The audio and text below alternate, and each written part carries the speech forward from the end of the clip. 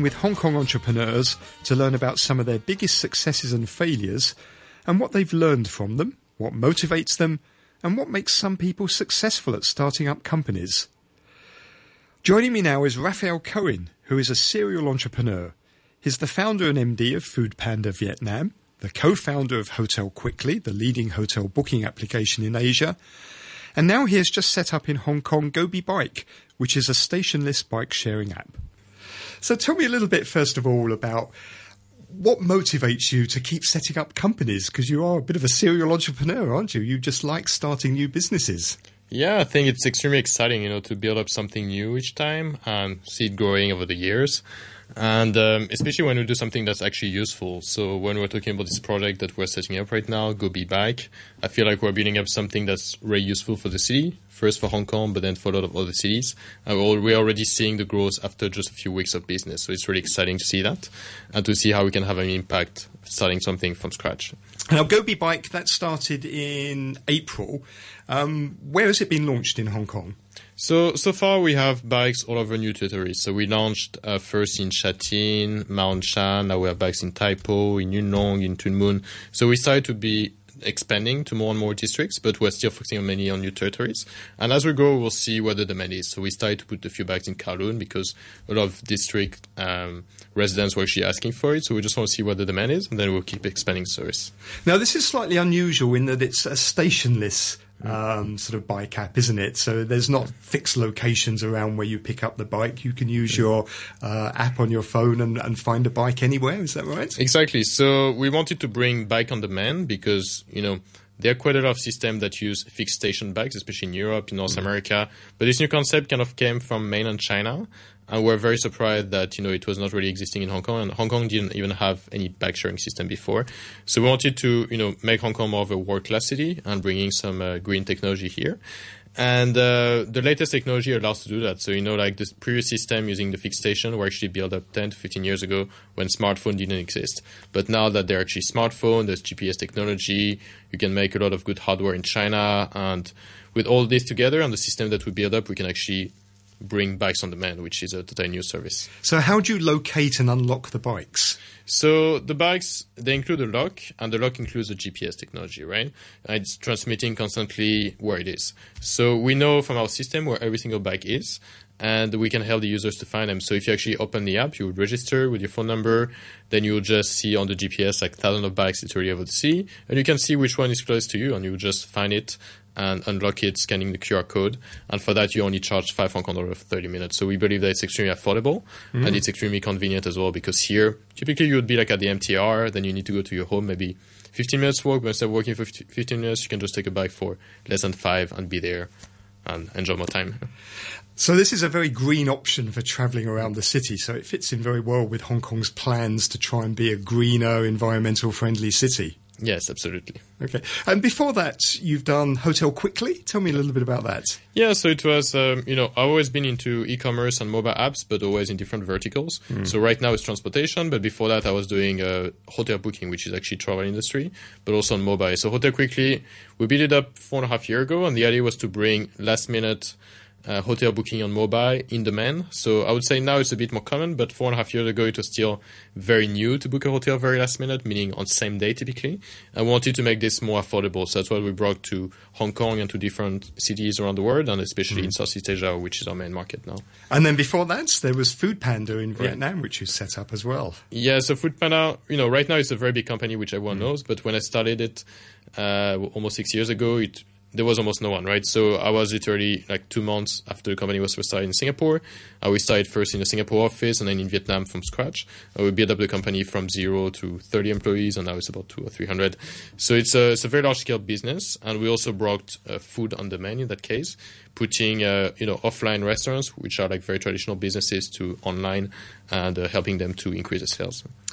And you're an ideas guy, clearly. You're obviously always thinking of new ideas. How did these ideas come about? Are you always noticing things as you travel around and thinking, that'll make a good business? Yeah, I think part of it is like that. Like I personally, I like to travel a lot. I've been to almost 1/3 of the world, I think now.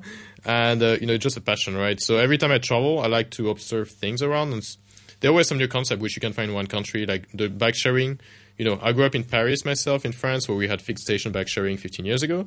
But when I saw what they had in China like a few months ago, I was extremely impressed. And I thought, wow, it seems like in China they totally rebuild the system with a much better technology. And I thought I have to bring that to the world. I think having lived in many cities and also having traveled to a lot of places, you tend to see things in a different perspective. See things much more internationally, but also, first by the new concept you can adapt because, I would always think, like this concept exists, so can I bring that to Hong Kong? Can I bring that to Europe, to North America? Because I live in all those places. And I guess we have a different vision of the world and how to make things big as well. And when you start a new business, do you have a clearly defined vision and plan about where you're trying to get to, or does it tend to develop as you go along? I think it's as we go, this business picked up, I think, faster than expected, to be honest, in Hong Kong. We wanted Hong Kong to be our test market, but it's actually becoming a really good market already. And, I think we have to think always big, right? So thinking about the big picture, how can we achieve, we aim very big and then we see how we can achieve it. And I think that's how it goes. And always thinking international as well and thinking in those big concepts, because then, having the right people on board, having the right connection, the right investors, then everything can come up together.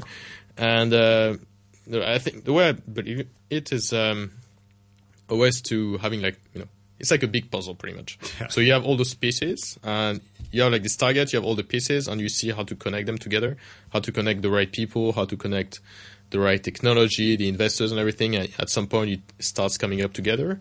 And that's how we build up this company really fast on the previous one as well.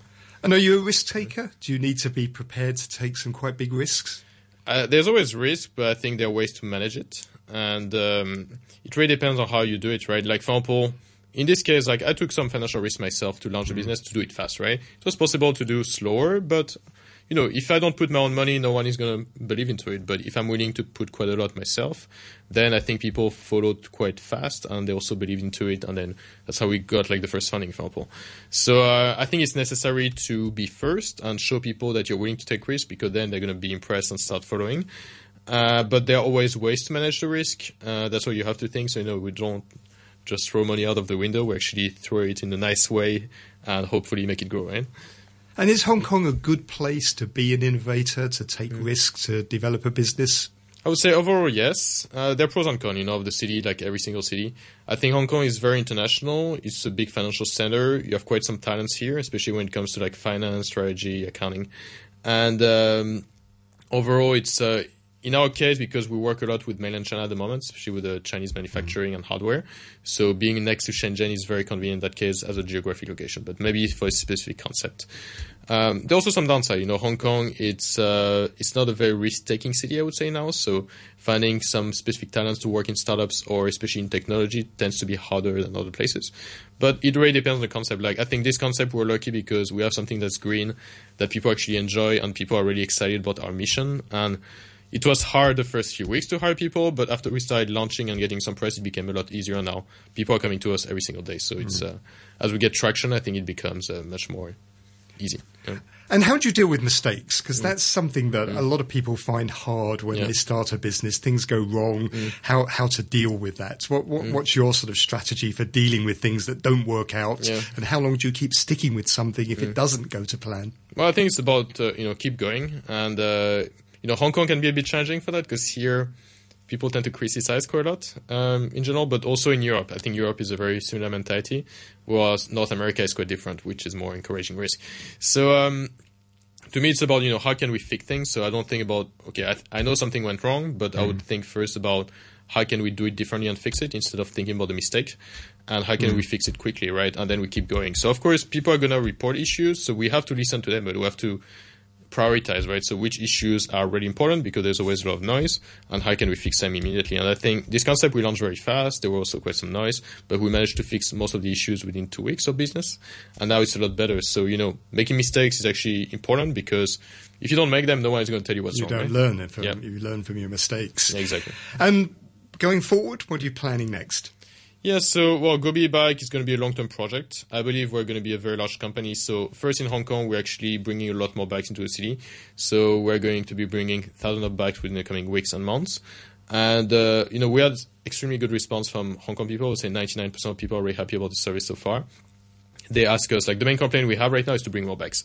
People just say we don't have enough. So please bring more bikes to my district because I want to commute to Subway, to my work. So it's been extremely positive in that respect. And we're trying to work also very closely with the Hong Kong government and different parties to make it very efficient. But this company, to me, Hong Kong is just a start because we're going international already. So we already have teams in place across multiple markets in Asia, Europe, and North America. And we want to build up a very large-scale project here. So we're already raising quite a lot of funding from investors right now. And also our team grew from 2 people to now 24 people at the moment in just 1 month of business. So I think this is going to be an extremely fast-paced business. We're going to be hiring a lot of people in Hong Kong, so probably above 100 people by September. And, with the funding we're getting and this international plan, I think we can go extremely big and also bring Hong Kong on the international map in terms of green technology. That's Hong Kong entrepreneur Raphael Cohen, founder of Hotel Quickly and Gobi Bike. Thank you very much for listening to Money Talk Extra this morning. Next week, we'll look at the financial aspects of an increasingly visible portion of society in Hong Kong, the LGBT community.